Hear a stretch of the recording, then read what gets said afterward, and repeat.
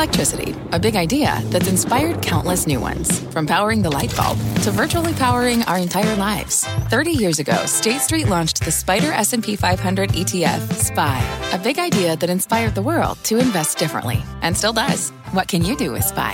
Before investing, consider the fund's investment objectives, risks, charges, and expenses. Visit ssga.com for a prospectus containing this and other information. Read it carefully before investing. SPY is subject to risks similar to those of stocks. All ETFs are subject to risk, including possible loss of principal. Alps Distributors, Inc. Distributor.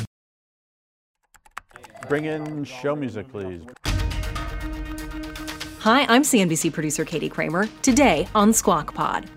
Markets down and desperate to regain our summer rally, and the Fed bracing for a meeting in Wyoming. I think they were always hawkish. The professional optimist that is the market just decided for 2 months, I'm looking the other way. It's another nail-biter week for investors. Morgan Stanley CIO Mike Wilson. The markets are doing a really good job of testing everyone, but I still believe we're in the midst of a bear market. Plus, Elon Musk subpoenas Twitter founder Jack Dorsey. 10 million views for HBO's Game of Thrones prequel. And we're heading to China, where interest rates are cut again and tensions with the CCP are high again. Our Beijing bureau chief, Eunice Yoon. I think what we are seeing is that the definition of what is acceptable is the Communist Party's definition of what is Chinese. The politics at play and the path ahead for China's President Xi Jinping. Analyst DeWardrick McNeil. But popularity, as you know, does not equal power for Xi. Xi is pretty all-powerful, regardless of how popular he may be in China. It's Tuesday, August 23rd, 2022. Squawk Pod begins right now. Stand Andrew by in 3, 2, 1. Cue Andrew. Good morning and welcome to Squawk Box right here on CNBC. I'm Andrew Ross Sorkin along with Joe Kernan. Becky's off today, but nice to see you, sir. We got a lot to talk about because, boy, was yesterday a wild ride. And I saw you, Mr. Kernan, on Fast Money. I needed to close the parentheses on that entire day. Hey, I'm back. I'm back. 2 weeks off, rested. I might as well do it, right? They asked me. I might as well. I'm going to do it again tonight. It is a full day's worth of work. Markets are down. The real underperformer has been the composite index for the NASDAQ. And every S&P subsector is down today. And a lot of this has to do with some of the fears, concerns about interest rates, what's going to happen from the Fed. Let's look deep in the week to the Jackson Hole event. I think a lot of the Fed members are going to sound very hawkish because, quite frankly, inflation is everywhere. The Dow is going to go out around down 650 at the moment. The strong summer rally is in the process of ending. Maybe it did today. Right now on Fast Money, from summer surge to summer sell-off, the rally fizzling as the major averages post their worst day since June 16th. I'm Joe Kernan. Guys, come on, the jokes. In for Melissa Lee, right at the top. In for Melissa Lee. Fun to see how it starts in the morning and ends at the end of the day. We started down in the red, but boy, did we end in the red. We'll talk a lot today about Fed pivots, Fed puts, Fed this, Fed that, core. Do we use core? I want to use core. That gets us a couple of points of breathing room, Andrew. Because if we're down here at 3, let's talk about the 10-year instead of Fed funds. Inflation's up somewhere at 8. That's bad. We need to get that 8 down, get the other things up. That's what we're worried about. Meet somewhere in the middle. But if we do core's like maybe 4 or 5, right? So if we could try to get that down, and there is some, there's some glimmers of hope, but not in Europe, not with natural gas. That scares me. What kind of winter we're going to have? But the Fed is, Jackson Hole this week. They got much more hawkish, and that just came home to roost. I don't know what we were thinking. But I don't think they ever changed. I think they were always hawkish, and that the market, the professional optimist that is the market, just decided for 2 months, I'm looking the other way. No, we saw inflation moderating. We did see that, and we saw commodities sort of rolling over. So it's like, okay, maybe the Fed eventually, maybe it's not transitory. They won't use that word, but maybe it's not systemic for the next 3 years. Maybe it's a supply chain combination of things, the Putin price hike, as the administration likes to call it. Maybe some of those things, and maybe we don't need to, hopefully we don't need Fed funds, a terminal rate up near where the CPI is. We'll never get there. Well, we could, but it would be ugly. And then, you got guys like Larry Summers that it's funny because Republicans only talk about Larry Summers when he agrees with some with criticism of the administration. That's true. Yeah, even he is saying that the Fed really can't relax or take its eye off the ball for a while until we get this genie back in the bottle, which, as we know, is hard to do. People are really mad that I said that about Teslas. There are I'm not saying there's not charging stations. I'm just saying I didn't see any Teslas. I'm sorry. This was his comment yesterday that when he was on I-95, not a lot of Teslas because you were on a long drive. Right, and in contrast to where I live in northern New Jersey, where it feels like it's about 50% Tesla. Honestly, I mean, I cannot look at the car coming towards me without noticing that it's a Tesla. So there were a few, but I'm telling you, like less than, not even close to 1% of the cars on the road. And we know that EVs are how many EVs are on the road? Not that many. So the anomaly, I think, might be in the suburbs of around New York City. There's a lot more. But on the way down there, I'm just telling you, there are not a lot of people on the long haul. Well, by mentioning Tesla, you actually, nice little opening for me for a segue to get to Elon Musk this morning, because we have some new developments, not in Tesla land, but Elon Musk land. And Tesla basically is funding, for better or worse, the acquisition of Twitter for him in many ways. The news, though, Musk is now asking Jack Dorsey, co-founder and former Twitter CEO, for documents that could help support his legal fight to call off his bid to buy the company. Now, according to the subpoena, Musk's legal team is looking for information related to the number of spam accounts on the platform. Back in April, Jack Dorsey tweeted, quote, "In principle, I don't believe anyone should own or run Twitter. It wants to be a public good at a protocol level, not a company. Solving for the problem of it being a company, however, Elon is the singular solution I trust. I trust his mission to extend the light of consciousness." And of course, now lots of questions about exactly what documents at some point Jack Dorsey may or may not have shared, either with Elon or others, or maybe not shared with Elon since he would have them, but whether they're in his possession, what kinds of conversations they might have had about spam bots. Clearly, Jack Dorsey encouraged him to buy this company. And so it's sort of my friend, my enemy, my frenemy, what's happening here? And I think a lot of people are asking questions about what documents might come out of that. That's, I guess I remember that quote from April. I mean, are these CEOs talking to one another? This is the new type of CEO that I have to get used to. What was that again? That Elon is a singular... Light of consciousness. The light of consciousness, Joe. His mission is to extend the light of consciousness. See, that's not... Yes. That's not in a lot of job descriptions when you go in for an interview for CEO. You know what I mean? Is it? Do you know how to do that? Do we do that? We should try to do that. You know, we should strive to do that. I have it on my resume. I don't know about you. Is that like dying in the darkness? So if democracy died... it's too early. It's too early. It's 6:07. No, but then if you extend the light of consciousness, then you're illuminating the surrounding area, and then the democracy might not die. I knew you have always a way to bring it back. I'm just commending the Washington Post for all they do. We got some media news for you right now. Warner Brothers Discovery reporting nearly 10 million viewers watched the first episode of House of the Dragon on Sunday. That makes it the largest audience ever for a new original HBO series. The company says a Sunday night launch audience historically represents 20 to 40% of the show's total viewers. So you can start to extrapolate out potentially how many people are going to be watching this show, and therefore what it means for the company and the future of HBO. If they can find one of those water cooler hits, those true water cooler hits where everybody watches on a Sunday night. Joe, I'm dating myself with the water cooler thing. I know people now probably do it on Slack or over Zoom or something, but that's what you're going for if you can get it. I think we still need to, we can't retire that term yet. Andrew, water cooler. We're going to talk to someone. Does anybody have a water cooler anymore, though? I mean, yeah, really? They're around at gyms and stuff. There's still some bubblers. I guess is Poland Springs making their money off of water coolers? Is that where the money is in the water cooler business? And the delivery guys come, but a lot of them are I think they're actually hooked up to the water line now, and it cools the, it's different. It's a little bit different. Not too many of those big bubblers left anymore.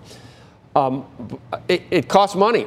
How much money for this Game of Thrones thing? A lot. And then in a slowdown, how many streaming services? So that shiny little object that seems so easy to work is now like not that shiny.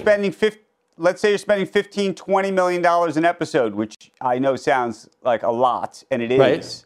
But if you can collect 10 million eyeballs live, and that's only 20 or 40% of the audience, you can make money doing that. Is that 5 million people that you're talking about, or 10 million people? What are you talking about? You said 10 million eyeballs. I'm just wondering whether that's 5 million viewers, or are you saying eyeballs are one person, or when you say 10 million, what do you? It's early in the morning, Joe. I'm on the first cup of coffee here. So you meant 10 million viewers, just to be clear. 10 million viewers, 20 million eyeballs. We continue to track swings in meme stocks. Take a look at shares of AMC. They closed down more than 40% yesterday, but that's not really the whole story here. The value of the newly traded APE shares, if you remember, these preferred shares, likely offset at least some of those losses for many shareholders. The APE units began trading yesterday, this after being distributed to investors as a dividend.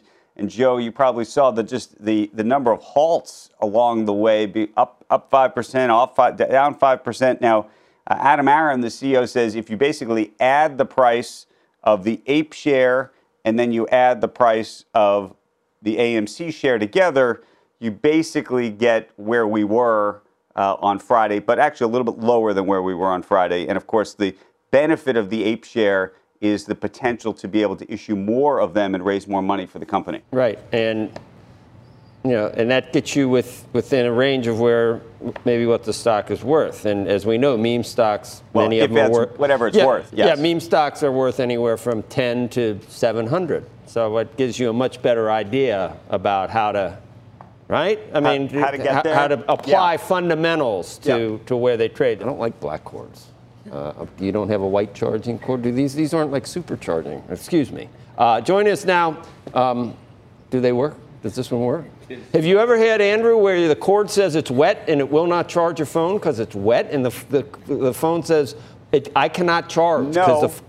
I've never seen that before. It tells you right here. You don't. I like the white supercharger. You want a white charger? I want a white super, because I've had these in the car and I'm going to hand it to you through the screen. Do that. Plug it in. I'm giving you mine. You're extending my light. You're extending my consciousness. And we can get that. I'll use this one. This is fun. I just think that the superchargers are. No, this doesn't even work, Mac. Nice work. Cheese will be next. Up next on Squawk Pod, a deeper dive into the markets. What's next after this week kicked off with a plummet? The Chief Investment Officer at Morgan Stanley, Mike Wilson, joins us. I do think that a recession is still, a 50-50 shot. It's not our base case. Earnings are going to be at risk either way. It's just magnitude of that risk. What's on the horizon for financial markets? At PGIM, it's a question that over 1,400 investment professionals relentlessly research in pursuit of your long-term goals. Specialized across asset classes, but united in collaboration, our teams provide global and local expertise. Our investments shape tomorrow, today. Pursue your tomorrow with PGIM, a leading global asset manager. This podcast is supported by FedEx. Dear small and medium businesses, no one wants happy customers more than you do. So you need a business partner just like you. Like FedEx, who understands your passion for serving your customers because they have the same commitment towards you. That's why FedEx offers you picture proof of delivery, packageless and paperless returns, as well as weekend home delivery to 98% of the U.S. on Saturday and 50% on Sunday. See the FedEx service guide for delivery information. What's more, FedEx Ground is faster to more locations than UPS Ground. Trust FedEx for timely deliveries. See what FedEx can do for your business. Absolutely, positively FedEx.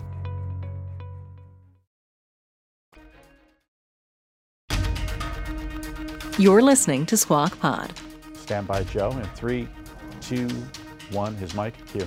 Good morning and welcome back to Squawk Box here on CNBC. We're live from the NASDAQ market site in Times Square. I'm Joe Kernan along with Andrew Ross Sorkin. Becky is off today, back tomorrow, I think. Think so? I think so. Stocks had been enjoying a nice run-up since the June lows on June 16th when we were at about 3,600. Our next guest has been cautioning that the bear market remains incomplete. Joining us now, Mike Wilson, Chief Investment Officer, Chief U.S. Equity Strategist for Morgan Stanley.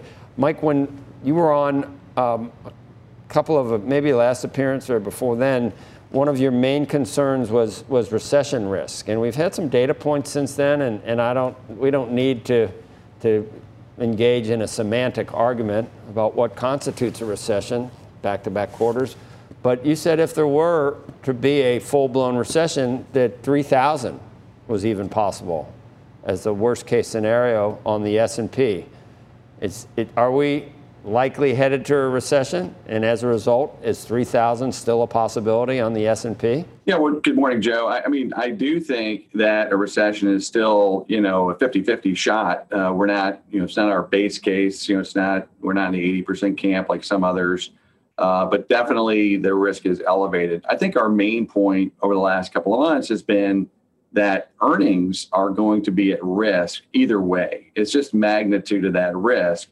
And, as we noted, 3,600 sort of priced in that risk of a earnings recession without an economic one. So it's a 5 to 7% decline in forward earnings estimates, as opposed to something more severe like 15, 20% decline in earnings if there's an actual recession with layoffs. And it's a much deeper affair in terms of the slowdown.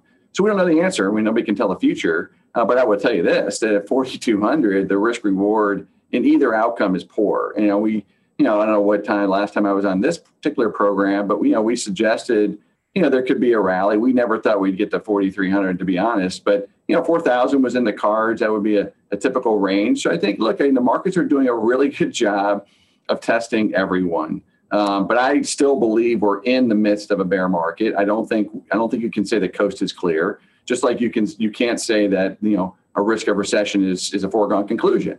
We're in that unknown area. If you were just purely looking at earnings in a rising interest rate environment, and that's what threw us for a loop last week and this week, because any type of Fed pivot looks like we may have been overly optimistic. But in a rising interest rate environment, don't you have to worry about multiple contraction on the earnings that you just said were going to be not stellar? So then you got to apply a lower multiple too. So I don't even see how 3,500. I can see how you could get to below 3,500 based on that. That's exactly right. So I mean, now at this point, the price is wrong too, right? So at least in June, the price was right at 15.5 times. We thought that was always our target this year for PEs. We had a 30% decline in PEs. That's right in line with our forecast at the beginning of the year. But all of that, PE degradation, Joe, has come through the interest rate channel and, the Fed tightening. And that's in other words, it's before we've seen the earnings revisions that we think need to come. And now, though, we got back to 18 times last week, or 18.3 times. And that price is just not correct, given the environment that we're in, and the earnings are still too high. So, yeah, once again, that's how we look at risk reward. Whenever we make recommendations, we're always thinking about the context of what's my upside and what's my downside. I think a lot of folks, say, hey, the market's up, I was right. Well, I mean, okay, that's fine. Or the market was down, I was right. But, you got to understand how much risk you're assuming to do that. And so look, at 3,600, the risk reward was skewed more favorably to the upside. At 4,200, the risk is absolutely skewed more to the downside. Right. That's in your business. It has a lot to do with that. You could be wrong about the ultimate direction or the duration, but you could be right in terms of in terms of risk reward. So you could end up saying, yeah, okay, so I missed that, but I still think that I was correct in terms of how the potential, which nobody knows, and if it's a 40-60, 50-50, you might want to stay defensive even if you were to miss the first 10%. So, Mike, do you ever go on a gut feeling instead of always returning to fundamentals? Because on June 16th, it was pretty negative, and we didn't have a single strategist on who said that there was any possibility that we had seen the lows, and that continued throughout the entire next 6 weeks. No one was willing to say that we had seen the lows. And I just thought it was due for a bounce, which I'm not convinced is only a bounce yet, even at this point. But do you ever just go on gut feelings, just everybody's just too negative, it doesn't matter what my fundamentals are? Oh, absolutely. But I mean, remember, if we're acting as fiduciaries, which, we have to, that's our job to, guide client assets, you can't stray too far from that, right? So in other words, valuation is always your self-governing kind of measure of risk reward. What's the risk I'm assuming, and what am I getting paid for that? And we pointed that out in June. Okay, so we acknowledged that the market was oversold, everybody's bearish, including us. And so the risk, was skewed. It was more favorable. It was more balanced at a minimum. But the reality was the equity risk premium never went up. So you weren't getting paid to take that risk. And look, we're not in the business of day trading. We have $4 trillion of assets we have to steward. So we can't flip it around that quickly. But I think absolutely. I mean, I think about the technicals and I think about the sentiment positioning all the time. And so, and on that note, let's just talk about that for a second. Right now, I would say, a huge, part of the market has skewed more constructively now. Positioning is not as negative. Sentiment is definitely not as bearish. I mean, I would say the majority of people now are saying we won't take out the lows. So, it's more balanced again. And at this stage, look, all we've done this year is we've taken a more defensive position in our portfolios. Our portfolio is up 2% this year to date. So we've done our job. We've served our clients well in that regard. And we're continuing to serve our clients in that regard. We're not always going to get it right, obviously, but we are going to get it right with the risk-reward argument. So you probably talked to your economists. I'm sure you have your own ideas. Did the Fed overdo it to the extent that we are in for some really tough love, do you think? I mean, is that there's just no way around it that they're going to have to stay tighter for longer than any of us would probably like, and maybe take the economy slow it even more than many of us would like? The soft landing seems elusive, or could be elusive at this point. Yeah, I mean, once again, Joe, I think even in the absence of a recession, the slowdown that we're feeling feels like a hard landing. Okay, when you go from 14% nominal GDP growth to something like 5%, okay, that's a hard landing, and it'll have a negative impact on earnings. And look, the Fed's doing their job. Okay, they admitted their mistake. Okay, they said, hey, we're big boys, we're gonna do the right thing now, and they are tightening aggressively. This is the most aggressive Fed we've seen in my lifetime. So I don't think you can fault them for trying to pivot, and get aggressive. I think people are being a little bit too hopeful and optimistic that they're going to flip it around. So I don't know if they're going to do 75 or 50 next month, but they're hiking. They're not loosening, and they're doing more QT, and they're going to continue to do that until they get the result that they want on inflation. And hopefully they can orchestrate at least a modest recession or a slowdown that isn't a recession, and the layoffs don't have to go too high. That's their goal. But they know they got to slow it because the inflation got out of the bag. What's the duration of all this, Mike? How long does a bear typically last? Direction's hard enough. I'm sorry to ask you. You're giving me directions. Now I want to ask you for duration. Is this over next year? Yeah, I think it is. I mean, look, nobody knows. Obviously, these things are all different time and price. I think, if you look over time, the median is 18 months for a recession. A bear market that includes a recession. Okay, so that would take you into next year. You also have to define, when did the bear market start? Like some people would say it started in January. That's when the S&P peaked. I would argue it started over a year ago when, the high flyers really got hammered and the average stock kind of peaked. So my base case right now is this cycle is progressing faster than anything that we've seen in our careers. And you and I are about the same age. So, it's about 30 years plus. And I would say that's a differentiating feature. And what it means to me is at the end, the finishing move will be fast as well. And so I'm hopeful that it can all be kind of finished by, probably post the midterms, maybe sometime in the fourth quarter. I think that's a good time frame to think about. But Joe, we can't be that, arrogant to think that we can call it, that tightly. All I can tell you this morning is the risk reward is poor from a valuation perspective and what we see from an earnings growth standpoint. And so at this point, we're not adding risk, that's for sure. We're probably curtailing some risk, and then we're going to try to manage it through the next 2 quarters. All right, Mike, thanks. You're early 50s, the late 40s. Where are you? I'm like 34. Come on, what are you talking about? Early to mid. I'm on Shatner time. So if he's 91, he basically has different. He's still doing the Amazing Race, stuff like that. So he obviously isn't really. He's not really 91. He's like 71. So I don't think age has anything to do with anything. I'm with you on that. I'm totally with you on that, Joe. Young at heart. Right. That's my story. and I'm sticking to it. Stick it to it. And I'm sticking to it. Mike, thanks. We do got to get a new picture of you. Will you send us a new one? Did you see that picture? I always say it's your high school picture. That's cheating. See, that's cheating. That is cheating. Huh? You're saying I look younger now? Is that what you're saying? I mean, come on. I think you look better, cooler, more distinguished and wizened, if that's Very anything. Nice. Yeah. All right. Thank you. Thanks, Joe. See you later. Coming up on Squawk Pod, China's economic stumbles as persistent COVID lockdowns have taken a toll on growth there. Policy analyst Wardrick McNeil. This is a story about most people in China believing that pandemic control still supersedes economic growth and development. And all this as the country's leading Communist Party approaches a political reshuffle. It's putting some international businesses in the CCP crosshairs. Our own Eunice Yoon is in Beijing. And then American movies, which of course have been a longtime favorite of Chinese censors. On editing by party leaders. Who said that Hollywood now needs to show more respect for Chinese culture, customs, and sensibilities. That's all up next. This podcast is supported by FedEx. Dear small and medium businesses, no one wants happy customers more than you do.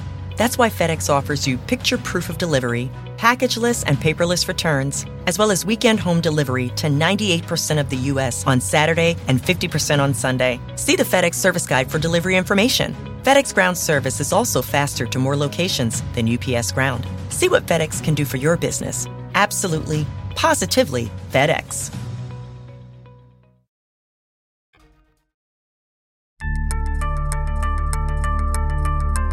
Welcome back to Squawk Pod. China, the world's second largest economy, is stumbling a bit this summer. Renewed COVID lockdowns in large cities, drought in the western part of the country, slower than expected GDP growth. It is all combined to 2 surprising interest rate cuts from the country's central bank. And this all comes as China is in the run-up to the 20th National Congress for the Communist Party that is coming in November. The event is expected to extend President Xi Jinping's power for an unusual third 5-year term. Xi's grip is expected to continue an aggressive domestic policy, impacting the access of the Chinese people to international businesses. Here's Joe Kernan.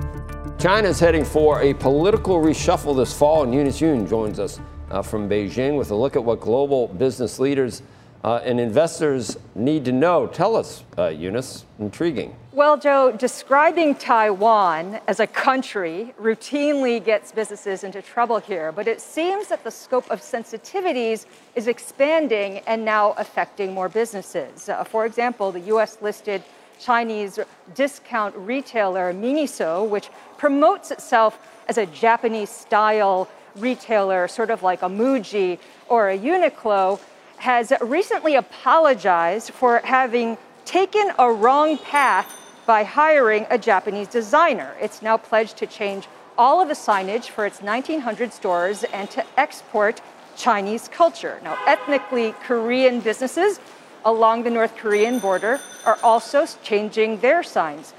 They've been mandated by the authorities there to now minimize the Korean alphabet on their signs and to more prominently place Chinese characters. And then American movies, which of course have been a longtime favorite of Chinese censors, are also getting a warning, a rare one, from top-level Chinese Communist Party propaganda official who said that Hollywood now needs to show more respect for Chinese culture, customs, and sensibilities. And in fact, Universal's Minion movie just got here into the theaters with an alternative ending.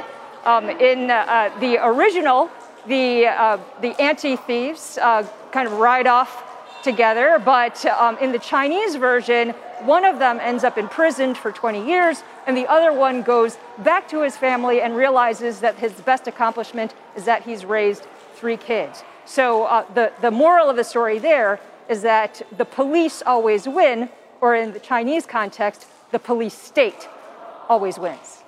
My minions will save me. You like picking on little guys, huh? I am a master of Kung Fu. Teach nous Kung Fu for smoochy smoochy? Wow. not surprising, but still, when you hear it, it's like, wow, it's that's a different kind of a different mindset.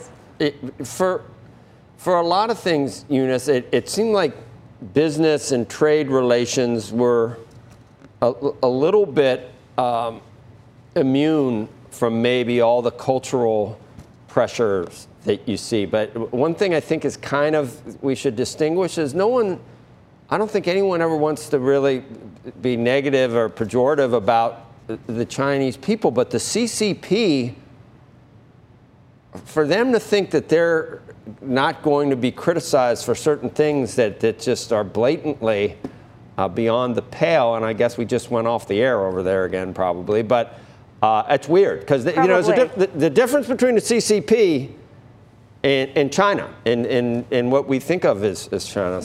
Yeah, but I think what we are seeing is that the definition of what is acceptable is the Communist Party's definition of what is Chinese.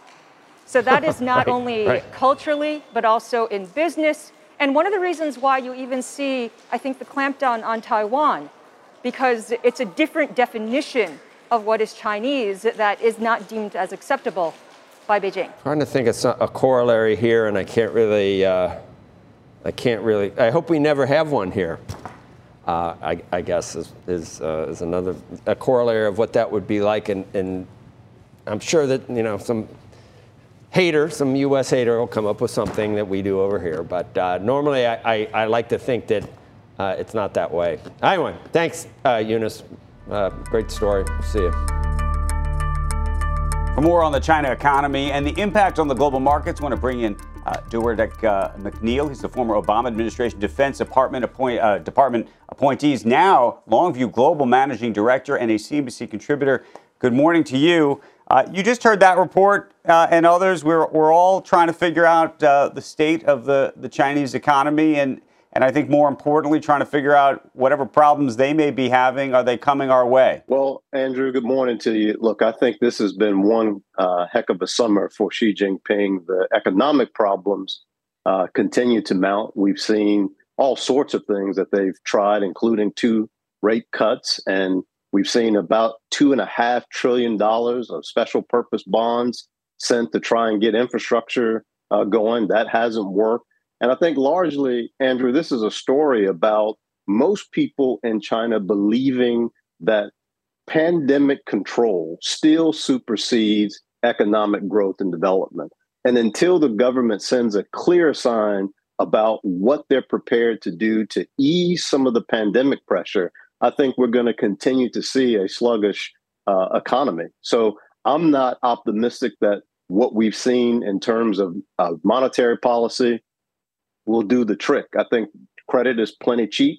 It's just sentiment and demand is sluggish.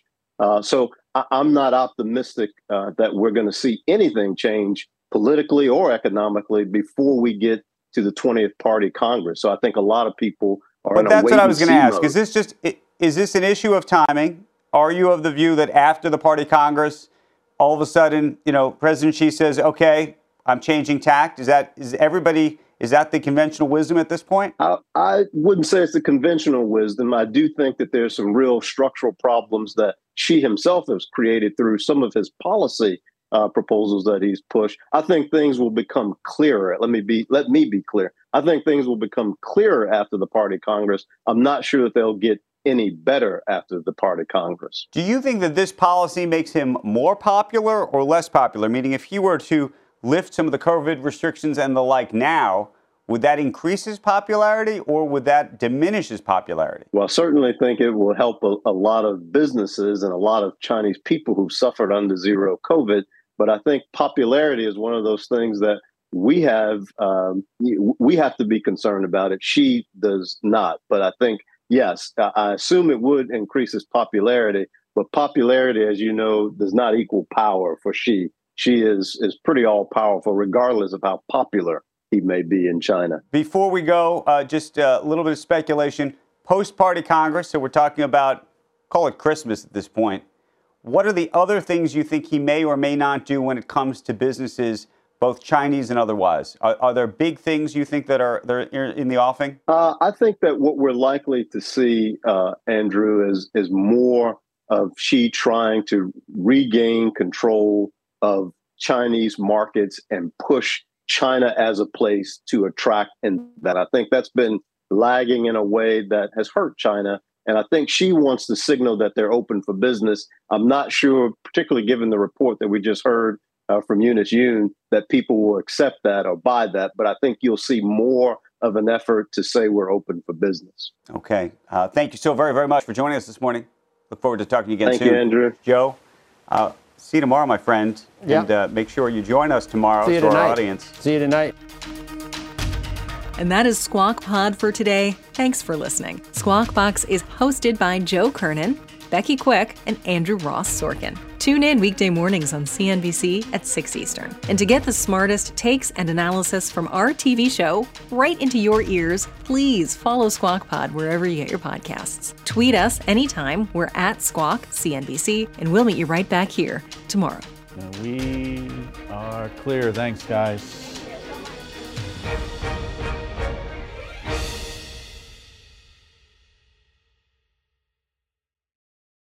This podcast is supported by FedEx. Dear small and medium businesses, no one wants happy customers more than you do. So you need a business partner just like you. Like FedEx, who understands your passion for serving your customers because they have the same commitment towards you. That's why FedEx offers you picture proof of delivery, packageless and paperless returns, as well as weekend home delivery to 98% of the U.S. on Saturday and 50% on Sunday. See the FedEx service guide for delivery information. What's more, FedEx Ground is faster to more locations than UPS Ground. Trust FedEx for timely deliveries. See what FedEx can do for your business. Absolutely, positively FedEx.